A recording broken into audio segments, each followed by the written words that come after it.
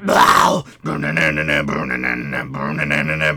Dicks Musical Sunshine.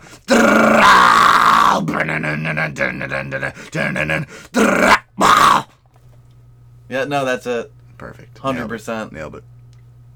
So welcome to Bearded Dick's Musical Fun Time. He's the dick, I'm the beard. He brings the music, I bring the fun. Truth. So, we're starting off with you again this week, Dick Fetty, with your disco box. It's true, it's true, it's true. So, we're going to open that disco box for you.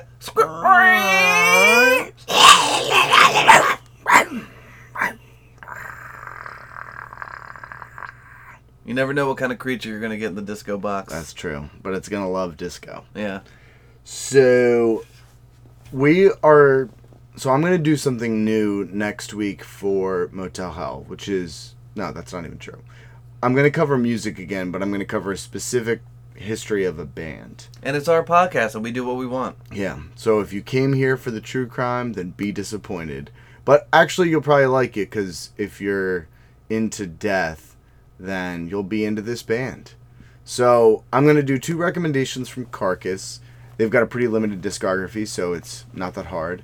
And most of their stuff is very good. And then I'll do my 3rd recommendation, which will be more in line with the things I've been doing recently, aka Harsh Noise. So, I'm going to not go as in-depth as I might on some Disco Box recommendations, just because we're going to do a deep dive Yeah, we're going to do a whole episode on it. On this topic. But I'll just give a very brief personal history, which I'll elaborate on further on the next episode. But Carcass were one of the first metal bands I ever heard of when I started to learn about what metal was and the different genres and all that stuff in high school. I was a latecomer to metal. I was an electronic guy for a long time, so I just it was pre-Wikipedia, pre-YouTube, but peer-to-peer file sharing days. And also when CD stores still existed, so around my birthday and Christmas, I would just ask my parents, be like, oh, these are bands I'm interested in, could you get me something, whatever. And yeah, sure, whatever. Yeah, basically. And my mom was really cool, man. We had a big Tower Records that was near us, and she would go to Tower Records and try to get stuff for me that I asked for. And the one I remember always is that I asked for Autiker's album Amber, which is their 2nd album and is this incredible album, and she came back with some Euro synth pop trance lady whose name was Amber. It was her album, and it was not. And you loved it. Yeah, no, I never opened it. I was like, Mom, this is very wrong. And she was like, you said this is Amber. I was like, well, that is her name, but that's the name of the album I'm looking for. So, but yeah, you're gonna stumble onto it years from now. You're like, I'll give it a listen, and you're gonna fucking love it. Yeah, right. It's gonna turn out CD copies are $1,000. Yeah, that would be a classic Frank situation. But anyway, being one of the first metal bands I heard of when I was trying to figure out what I liked in metal, I asked for Carcass's. I think I asked for their first 2 albums, but I wound up with Heartwork and with Symphonies of Sickness, which are their 2nd and 4th album, and are sort of their both transitional albums in their own right. Although Heartwork is hugely loved now by many a listener, it was divisive at its time of release. But anyways, yeah, not going to get into that. So my first recommendation is going to be their 1989 2nd album, Symphonies of Sickness, which is a transfer between gore grind and more normal, quote-unquote, death metal. So, Ben, you haven't had a ton of time with Carcass. I think I've probably played their 3rd album for you over the years here and there. We listened to some of it tonight as a refresher, but we just listened to the 4th track, Ruptured Purulence, which is from Symphonies of Sickness. What was your take on that? I mean, as far as metal goes, it's definitely up my alley. Instrumentally, it's very what I like, where it'll go really nice guitar riffs to all of a sudden, boom, you're into this wall of blasting noise and just which is always fun. And the thing I liked about what you showed me tonight is their change-ups between the 2 is very clean and flawless. It doesn't seem completely abrupt, which can happen in metal of that type. Yeah. But it was very clean transitions. The vocals are great. Yeah. So I picked this track specifically to show you because it's my favorite. Well, it's not my favorite Carcass song, but it's easily my favorite song on the album, and it's the reason why I keep coming back. So, the album still has a fair amount of pitch-shifted vocals, which are, like, more prominent on the first album, and there's still a little bit of them on the third album. But I love that shit, and it's why when I sort of got back into Gore Grind, it was an easy transition, because pitch-shifted, ridiculous vocals are very cool to me. And so the song starts with this, like, like just drum shit that's like pretty chill, and then it goes like and like gets all like wild for a sec, but then it goes back into it, and then it cuts out, and fucking Ken Owen, the drummer who does the super affected vocals, just comes in and just like and it's just this like watery zombie gargling, like fucking slime mess shit, and then it kicks into the song, and that like it just puts a fucking smile on my face every time. Good. And it's, of all, like, this album has a lot of those parts, but that song is sort of like the essence of the whole album for me, distilled into a single track. Like, it's very, very fucking good. And my whole part of why I recommend this album is I recommend it out of like the principle of never give up on stuff if you want to be into it, but you can't really decipher the sort of what's coming at you. Like, sometimes it takes weeks, months, years, decades to get into albums, and Symphonies of Sickness is one I've chipped away at understanding for like a super long time, because it was always different than what I expected it to be, and still doesn't measure up to my sort of image in my mind of like what I think the album should sound like, but is better for that, because it's given me like a somewhat difficult listen. Like, and I listen to tons of extreme music, so it's like I don't know why I have so much trouble at times, but I think partially because like when it's at its most like grindy, I like it the best, and when it's at its most death metal, like it's good, but it doesn't measure up to their best death metal stuff. And it switches between the two so much that it just like never gives me anything exactly the way I want it, but I like that. And so I'm here to say that I think I picked that up at 16, and now 15 years later, it's still an album that, while I don't listen to it regularly, when I do come back to it, I'm still like discovering new stuff in it, still like finding my way around it, still not as in touch with it as so many other albums, and I can appreciate that. Part of it's like the weird production style, like the drums are way more, like less of a major component, like the whole balance is weird, and it's just like, it's very good. And if you're listening to this podcast, you probably listen to metal. And if you listen to metal, you've probably heard this album. And if you uniformly love it, then that's great. If you're more on the fence like I was for a long time, then I would say give it another listen. This is not a controversial take to be praising Carcass. They're like one of the most, famous metal bands. But, at least for extreme metal. But I really like it, and I like the challenge that it presents to me as a listener on like a personal level, and I think on a larger scale, because you have to take it as it is and not in a, try to avoid comparing it to what it could be and what they've offered before and after, because like the two albums that are on either end of it like distill a type of sound so expertly, and this album sits between them so obviously, but it doesn't stop me from recommending it wholeheartedly. Yeah, I agree. Yeah. So, to follow that up, my next recommendation is also Carcass, and it's pretty nuts. It is their third album, which is Necroticism Descanting the Insalubrious, which is a bit of a mouthful. Yeah. And this is one of those, I saw like a just by chance review back when Discogs like main page used to just post new reviews that had been done. There was some review of it that was like, this is the quintessential death metal record, blah, blah. And I had Symphonies of Sickness for ages, and I had Heartwork, and I thought, how have I never heard this? How did I miss this one?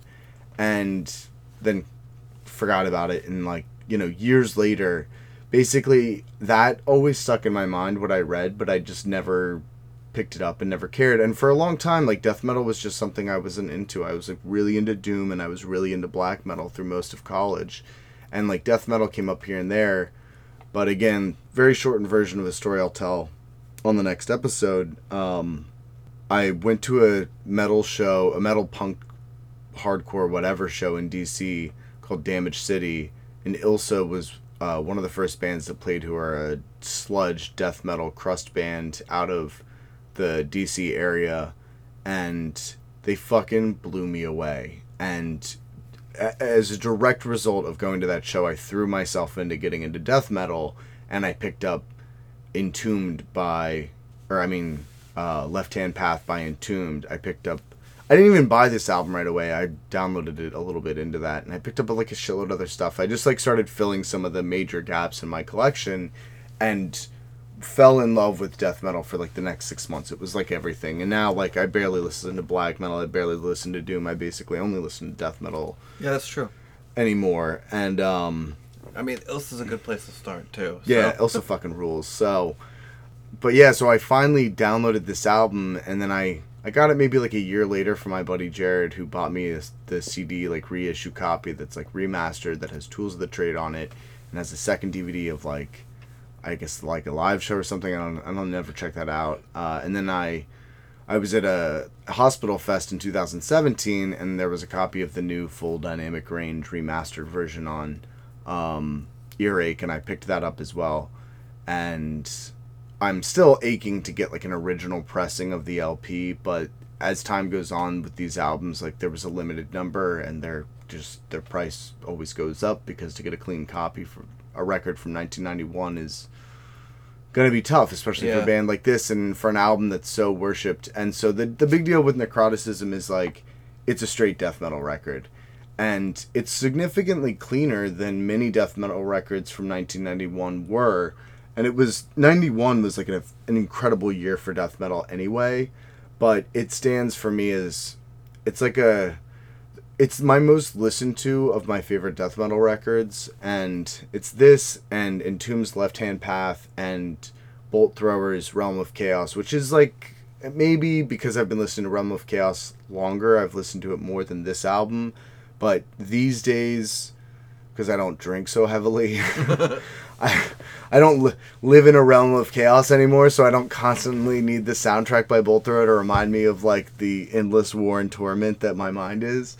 So Necroticism like hits this perfect place, and so part of the change is that Michael Amott joins on this album, who's famous for later being an archenemy, but like really, and was in Carnage prior to being in Carcass, which was one of the early Swedish death metal bands. He's got a lot of credits on the album, but my understanding is that he actually barely plays anything on the album. I think he plays like one solo on the whole thing, even though he gets like a bunch of credits, because I think it was Bill Steer did like just all the guitar work and was like, fuck you. Or I think it was Jeff Walker actually. But anyway, it's 8 songs. Every song is perfect. Every single song is like immediately perfect. A bunch of the songs start off with samples of like, they sound like true crime documentary, like pathology shit. They're explaining like pathology processes, or like they sound like they're samples from Cops. They're all pretty short. It's not like Mortician, where like the song's 2 minutes long and it's a minute and a half of sample. And then the songs are all in like the 4 to 7 minute range. They're just perfect death metal songs. And a big part of what changes from Symphonies of Sickness to this, besides Michael Amott, is that Ken Owen goes from having just a single bass pedal for his bass drum to having a double bass pedal and significantly cleaner drum production, so you can hear that. So his drums are fucking amazing, and like really it's dynamic drumming that's not just all blast beats or not anything else. It has a sort of early Cryptopsy type of, not to the level of extremity that they go to, but having this real ability to accent and elevate the music far beyond what it is. Like it's really nice drumming in that way. And then the guitar layers are just insane. Like some of the tracks have 12 layers of guitars. It's more like technique over flair.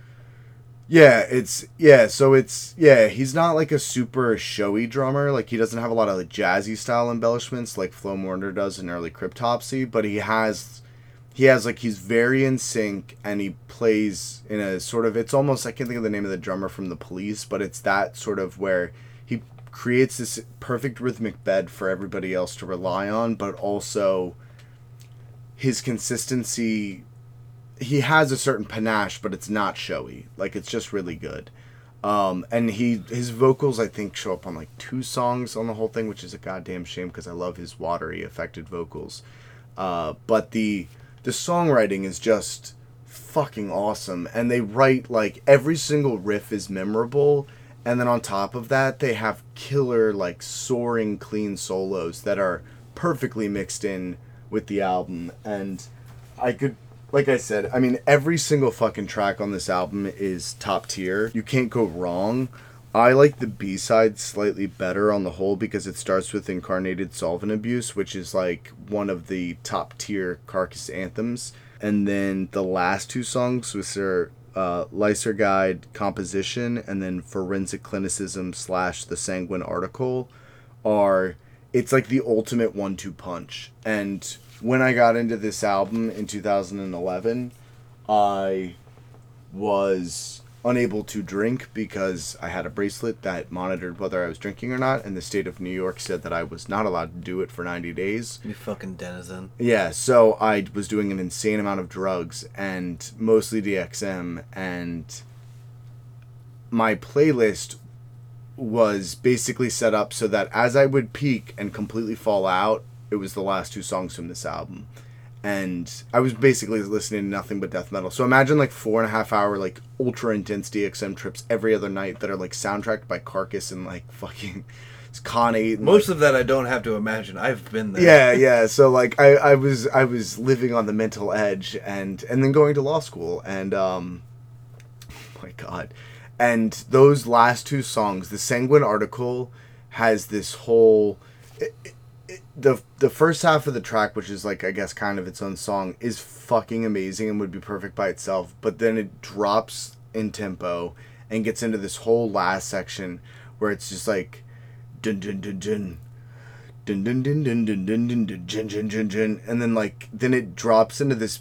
The final solo of the album is this just like slow, like soaring, and I said to Ben before we were listening to this, like I just get eargasms every time. Like it's just it is so fucking good. And one of the nice things about it is that we all know those albums that are either front loaded or back loaded with like the best songs, and you just wind up like either listening to the first 20 minutes of an album and then turning it off, or skipping the first 2/3 and getting to that last bit.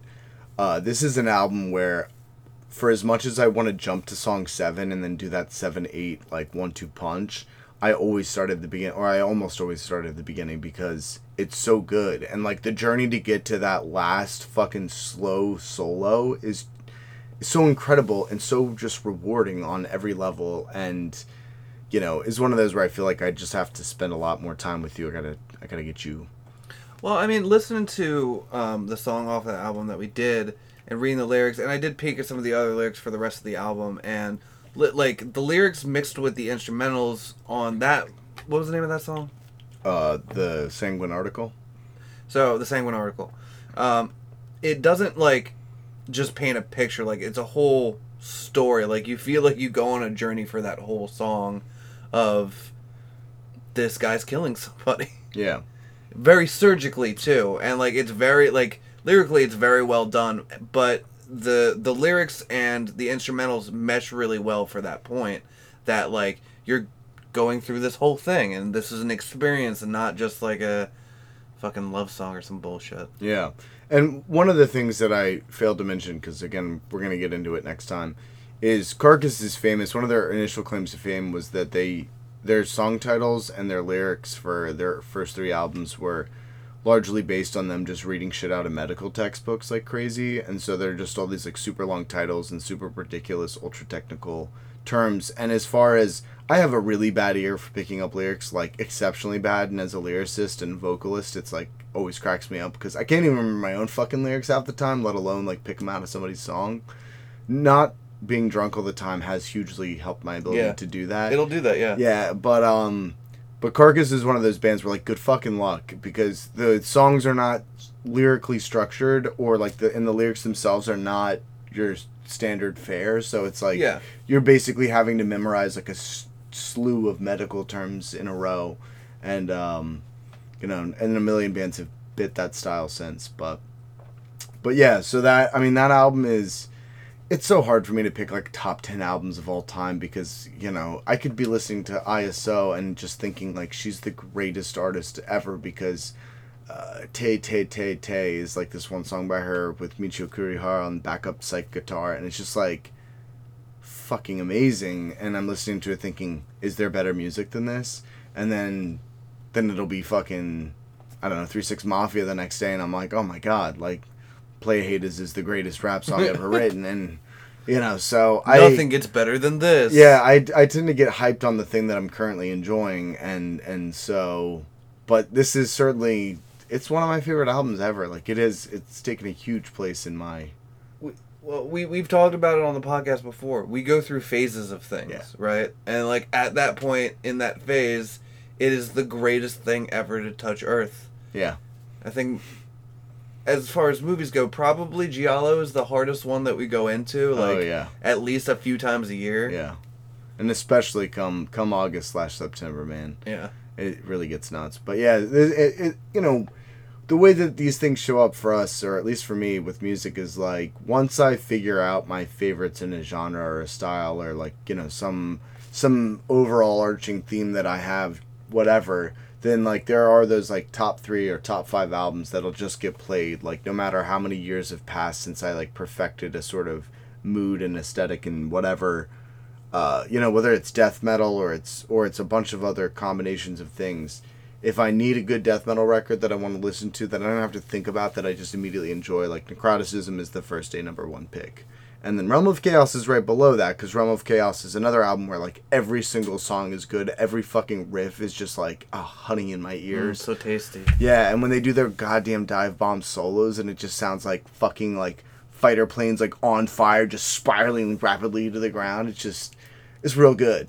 But, yeah. So that's my second recommendation. Highest recommendation. One of the like most recommended things I could ever recommend. Listen to it or you're an idiot. Yeah. And then lastly, I want to end with my third recommendation is Encina Falaphonic. Talk about a mouthful. Italian harsh cut up noise artist. He put out a compilation CD last month, I guess it was now. More like a compilation. Or it could have been the end of February. But it's out on Industrial Recollections and Audio Dissection. Or is it Freak Animal proper? Info will be in the bio. But anyway, it is a compilation of his tracks from basically all the 7 inches he did on his own label, which is Audio Dissection, and then one unreleased song and the track for the bonus CD of Noise War. And if you're into harsh cut up noise, he's one of the best people doing it right now. It's like him, a bunch of really good Japanese guys, and then Sickness still kills it, even though he's not barely records anything anymore. And there's TEF and Alzaga. I gotta give Alzaga credit. But Encina Falaphonic, he does a couple things that I love. One is it's hyper clean, but just not too clean. Like, it's almost on the verge of, like, this is a computer level cleanliness, but it doesn't quite hit it. All of his records, basically, are adorned with images of either super damaged chicks or super hot chicks, and generally both. And I feel like a fair amount of the images are ones he's taken, so I appreciate that level of authenticity to it. Yeah. And then his noise is ultra negative in a way that a lot of other noise can be more image and aesthetic, like texturally oriented or more abstract or whatever. His stuff is like very personal or sexual or sexually personal or personally sexual, and or like drug in a psychiatric drug kind of way, and like and his samples too are very power electronics instead of just rando stuff, and in that way he distinguishes himself in my mind from especially the Japanese guys who are sort of the most famous, or some of the most famous for Cut Up Noise, and just creates something that is very much at home on Freak Animal, which he's done a lot of co-releases with, and very much at home on like the whole aesthetic he's conjured with Audio Dissection. And it's just this ultra brutal, ultra precise, like death by 1,000 cuts happening, 1,000 cuts every second. Like, it's just this non-stop cavalcade of electricity, like shooting through your balls while you're just getting like decimated by tiny pieces of metal that are flying through your eyes, and then somebody's beating you with a crowbar. I don't know why this is making me horny. Right? And it's very good. And then he'll just like drop in like a quick sample of an acoustic guitar, or like samples of abuse victims talking about their abuse, and like all sorts of other like horrible, especially shit with like kids, and it's just like, oh, bummer. And then it just like kicks into the next thing. And yeah, I really dig it. I mean, this is not my favorite record in the sense of it's a compilation, and his style is so consistent and his talent is so consistent that it works well as a CD, because it still has the playtime of an album, and the songs like go together well enough. But when you listen to, for my taste, I think X is still my favorite album he's done thus far. That has a real clear structure of album, and has like nice tracks that sort of take it down a notch and other ones that kick it back up. This doesn't have that, but all things considered, it's still a fantastic CD. Definitely worth buying. Don't just torrent this shit. It's really fucking good, and I support, like, at this point in the past year and a half since I've really gotten into him, I just 100% will blind buy anything he puts out and absolutely support everything he's doing on Audio Dissection. So that's high praise from you. Yeah, I don't blind buy many people, but I'm 100% convinced of his skill, and he doesn't release a ton of shit, so I assume what's coming out is good. Nice. Yeah. So those are my Disco Box recommendations. You gonna close the box?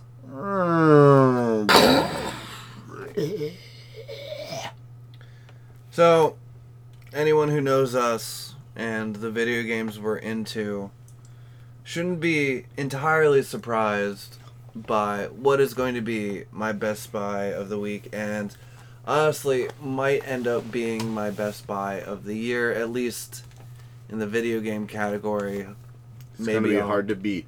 Yeah, maybe I'll eventually move off the video game category, but whatever, I don't care. People love video games. Yeah. So, Sekiro Shadows Die Twice by From Software, and Activision's the other publisher? They're the publisher, yeah. Which, yikes, I know. Activision sucks, but From Software rules. Is just anything they put out is so good. Well, so a lot of what they put out is very good. Okay, well, everything they've put out has gotten very high praise. Yeah. Well, no, they put out Armored Core. And Armored Cores are not games. They have a devoted fan base, but they're not. But anyway. Real gamers agree. Anyway, big if true. Yeah, big if true. So, let me go to like a little background with my experience from Software. So, I had not played any of their games until I picked up Bloodborne. And I've played a lot of Bloodborne, and I've watched Dick Fetty play a lot of Bloodborne in front of me as well. We've spent at least 100 hours in Bloodborne. Easy. Yeah, we played a lot of that game. And then I kind of, like, I got a copy of Dark Souls 3. I played a little bit of it. Was kind of like, meh. And then ended up selling it back to GameStop so I could buy some other game. So then the hype for Sekiro started to happen at E3 like a year or two ago, or whenever they announced it. And I was like, that looks really fucking cool.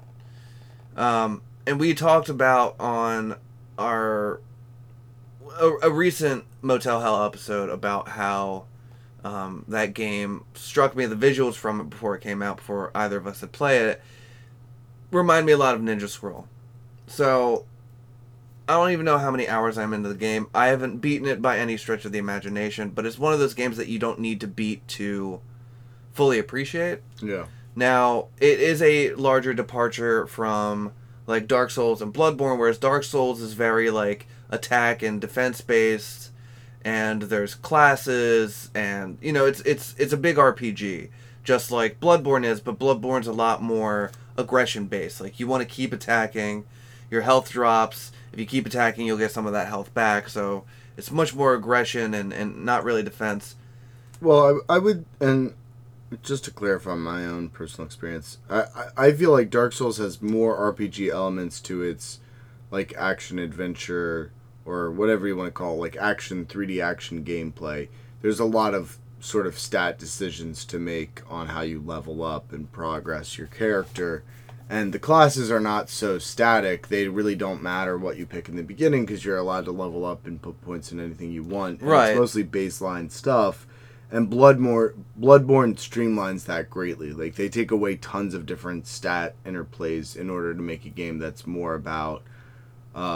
that's more streamlined and more about, like, getting in there rather than a bunch of other shit, which generally I prefer. I like that a lot, although I love in Dark Souls 2 making super specific decisions, but yeah. So, I mean, I personally can't comment on, like, Dark Souls so much versus Bloodborne, but I can comment on Bloodborne versus Sekiro, and it's like those games, but at the same time, it's completely and utterly different. And I was telling Dick Fetty when we both started playing the game that, to me, it's very much a fighting game. It's all about blocking and parrying and moving and knowing when to attack.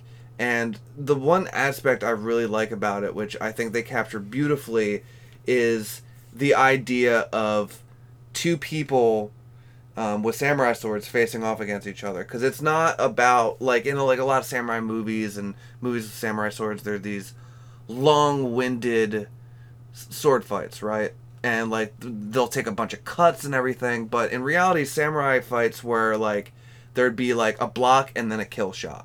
Pretty much all one person would make a mistake and there'd be a kill shot. And that's what this game is about. While your enemy does have a life bar, that's not generally what you're going after. You're looking to break their posture and go for that death blow. Now, the bosses are a little bit different because you definitely need to whittle down their life and tire them out, so to speak, to get that death blow. But normal enemies, it's really like quickly being able to throw off their posture and take them out in whatever way possible. Yeah, I still think that, and from my perspective, if you look at, like, 60s and 70s Chambara and Jigadeki Japanese films, I think that they mostly follow the more traditional format of it's a single blow kills. Right. And it's really more of anime that has taken the idea of people who are able to take multiple sword jab stabs and whatever. Although there are exceptions to that, and often it's the main characters can take a hit or two more than most. Although you look at a lot of, like, Akira Kurosawa's Toshiro Mifune collaborations, and, well, I don't want to spoil endings for any movies, even though they're fucking 50 and 60 years old, so go see them and whatever. But, like, most of them don't have anything that's too outside of the normal realms of if you get stabbed by a sword, you die. And I like that Sekiro for my own. So I'm playing it as well. In case our listeners didn't know, it walks the line between anime. It walks the line between Ninja Scroll or other things and those movies a lot. And I don't know if you have any experience with the manga, and I know you haven't seen the movie. And I think there was also an anime. I'm not sure, but it also plays on tropes from Blade of the Immortal. But at the same time, like the enemies aren't crazy monsters for the most part. Like, you're fighting off generals and, like, other ninja. You're a ninja in the game. I don't think I mentioned that. You're not a samurai. You are a ninja. Yeah. And one of the things I find very interesting is the stealth aspect too, which is not that different from other games. Like, it does have, like, a pretty Tenchu feel to it, but that, and mind you, if this were, like, not a From Software game, this, like, opinions might differ on this, but, like, that ability to really go against bosses, mini bosses, and enemies in general in a different way is really fleshed out nicely. Yeah, I think it has It has a level of fluidity of in and out of being in stealth that is what most like pure stealth games don't have, because it's like if you fuck up the stealth, you're fucked. Like this, it very much allows you to either re-hide or engage in combat or do any of those things successfully in a way that reminds me of Wolfenstein: The New Order, or whatever, like the Wolfenstein, the one that brought it back, where like it's great when you're doing all the stealth stuff, but if you fuck it up, you just gun everybody down. Yeah, I mean, but that's the thing in Tenchu. If you fuck up the stealth, like you can still get away with it, but like your main point of attack is going to run and hide. Yeah. And in this versus like Dark Souls and Bloodborne, crowd control is a lot harder. Yeah. Because combat is close. It's you're not, you have to concentrate on blocking and attacking in such a way that like if you're throwing someone's posture off, you're not going to be able to protect yourself from behind at all. And the other thing is there are no invincibility frames while you're dodging. Yeah, but you do get them while you're in the middle of a death blow. Yes, you do. So for a lot of enemies, it's like 2 attacks, you break their posture, and you go in for a death blow. But if you dog that in any way, then you're fucked. Yeah. So, I mean, I don't want to get... Should we even talk about, like, the death system? No, I don't think we need to. The only thing you really need to know is that it's right there in the title. You can essentially die twice. Yeah. Before you have to respawn. You have lanterns or bonfires, or in this game Buddhas, like you do in all the other From Software games, but as always, environmentally, From Software does beauty in all of their games, and this is beautiful. It's so much fun running around with that fucking grappling hook. Yeah. And especially when you're like kind of like off the side and like on the side of the mountain, or like you find like a little secret path. It feels so rewarding. Yeah. It's this game has made me be like, I really need to check out the Dark Souls series. Like I really need to put some time and effort into that, because when I played them, I was at a point where like I didn't really want to have something that was challenging. Like I just wanted to sit down and play a video game. But I'm an adult and I need something that's going to take up more of my time and feel more rewarding than, let's say, Kingdom Hearts 3. Yeah. Well, I think one of the things that FromSoft managed to do consistently is they allow for a deliberate style of pacing and revelation of both the stories and the mechanics and the world itself visually in a way that is consistently rewarding and allows you to like take a break and smell the roses and look around you and say, wow. And then with such an incredible attention to detail that when you really stop to do it, then you think, holy shit. And because most of their stories are obfuscated as far as anything other than like 1 or 2 major points, it's up to the community or the person to sort of figure out and fill in all the details and look at all the lore in the world and piece it together in a way that's not just like constantly having cutscenes and info dumps. And one of the best aspects of Dark Souls and why I would recommend the series to anybody is, besides that it has a level of challenge that goes beyond just a video game, but like challenges you to play video games differently, or which has been rewarding for me in all subsequent video games. It has an incredible sense of like journey and discovery with it, especially the first one. I mean, any of them are like that, but because I started on Dark Souls, the first Dark Souls, not Demon Souls, but the first Dark Souls, that game kills it at every turn. I mean, that's why I think most people, or a lot of people, say Dark Souls is the best of all the Souls games, unless you're a really big fan of Bloodborne like me, which has sort of converted me.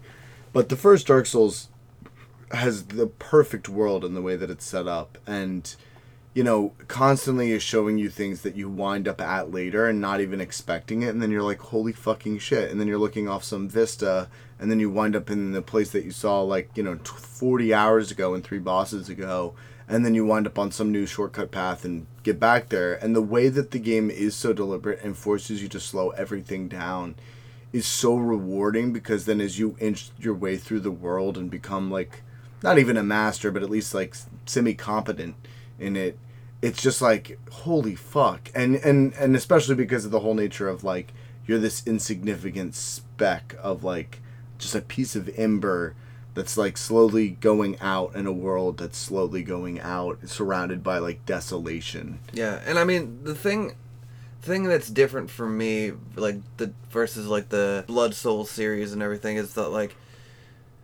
they were masters of visual storytelling in the game. Even if you didn't read the flavor text, like you saw things that like you could kind of piece together. Sekiro isn't that much with that. It's just more like setting porn for the most part.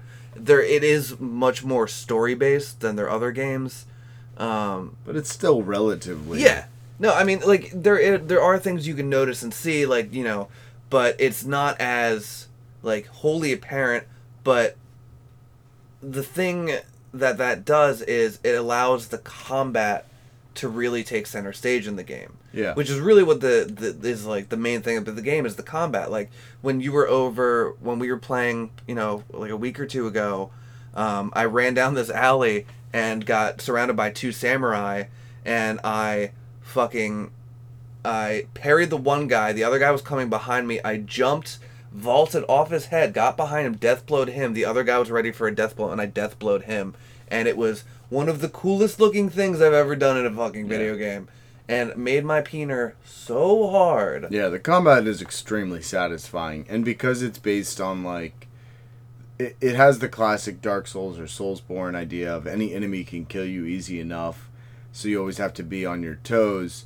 But you very rapidly get to a place where most enemies require more thought than mash R1. And so it all becomes this dance of like parrying, sidestepping, jumping, attacking. And you can't just be good at breaking blocks and all that stuff, because some enemies, they'll never run out of postures. So then you have to be on the attack on top of it. And it really pushes you always to be at your best. And it's not ultra unforgiving, but you really got to be in it. And then when you hit your fucking stride and you're like, parry, this, that, and the other, like it's like so fucking... You just feel good. You're like, oh, man, I'm doing it. Yeah, well, I'll just discuss, like, the first, like, 2 bosses real quick, which really won't take away from the game, but... Yeah, and if you want to play it and have it, then just don't listen to this part. Yeah, just don't listen to this part. Skip ahead a bit. But, so, I can't remember the guy's name, but the guy on the horse... You jump down this battlefield, and this giant dude on a giant fucking horse fucking comes out with his, like, spear axe, Johnsky, and that battle... is like a lot of deflecting and then chasing, right? But you know, it's so your second like real boss challenge is Madame Butterfly, and I was playing her like I was playing the original boss, the first boss on the horse, where I was like trying to bide my time and like read her moves and do that stuff better. You gotta punish. I couldn't fucking beat her, and then I was like, I gotta go about this a new way, and I got pissed off, and I just fucking stuck on her like white on rice. I wouldn't let her jump in the air, and if she did jump in the air, I'd knock her down from it using something that I'm not gonna say. If you guys are listening to this part but are gonna play the game, you gotta figure that shit out for yourself. And I fucking decimated her. I didn't lose a fucking life. I only used like 2 health, fucking the fucking healing gourd twice, which. She's a pretty, you know, she's not an easy boss, so, but that rewarding feeling that, you know, people talk about when they're playing Dark Souls or Bloodborne, like, you get that in this game, and the combat feels so, like, heavy and chunky and good, like, it feels like you're fucking combating, like, when you go to fucking hit somebody and they deflect you, like, you feel that shit. Yeah. So, I definitely highly recommend the game. I can almost guarantee you it's going to be my game of the year, although I think the second... Hollow Knight might be coming out this year, so we'll fucking see. But yeah, man, go out. I mean, it's $60. It's a full price game, but go out and play it. You will get hours of enjoyment, and if you play it and you're like, this should have an easy mode, the game's not for you.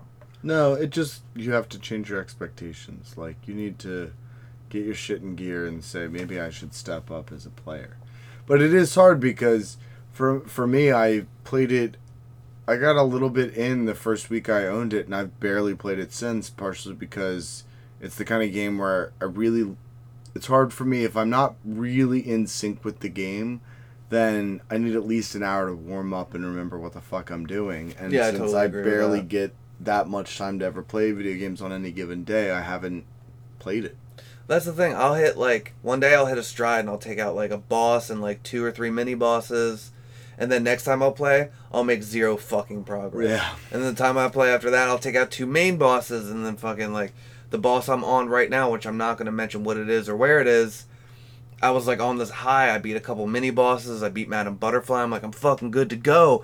Let's see. And I knew there was a fucking boss in this one area, and I was I'm going to fucking find this motherfucker, and I'm going to destroy him. And I go in there, and he's just shink, shink, and I'm fucking dead. 2 hits. He was so fucking quick, I couldn't even block him, and I was oh no. Oh no. I'm going to put this down for right now. I'm going to take a little break. But yeah, it definitely is a game that's it's taxing. Honestly, I know I've been talking some shit on Kingdom Hearts 3, but if I'm having some issue and I'm getting too frustrated with that game, I just switch over to Kingdom Hearts 3 and have a fun time with Goofy and Donald. So, I mean, it is worth the pickup. And if you start playing and you fucking suck, guess what? So does everybody else. Yeah, get good. So just keep plugging away at it. It's just like any other skill. You will learn how it goes. And luckily in this versus Bloodborne and Dark Souls, there are some training area. There's a training area you can do, and they do give you a pretty in-depth explanation as to all the mechanics. And every time you get a new one, you can go to said training area and practice with it. Yeah. So, kill yourself. Ha ha. Ha ha. Kill yourself. So yeah, that is my best buy of the week. Love that. Great. But no, seriously, I agree. It is a good buy. It is the best buy. But that's all we have as far as buys and disco, but also energy and time. It is very late. Tonight's episodes ran long, but it was worth it to bring you these hard-hitting reports from the field. Yeah, and we're starting to get into that it's really hot in the recording room phase again. Oh, yeah. So I know. This is just a precursor to the fucking ball sweat dripping, pooled at your feet nightmare realm that will exist in for 3 months. yeah, you can tell because Dick Fetty's got heroin voice. Yeah. Dick Fetty, and this is Motel Hell. All right. You can find us on the Instagram at Motel Hell Podcast. You can find us on the Facebook at Motel Hell Podcast. You can email us at motelhellpodcast@gmail.com. Please, if you would, write a review and rate us on iTunes. You can do the same on our SoundCloud, which is Motel Hell Podcast. And that's all we got for you this week. Later, nerds. Later.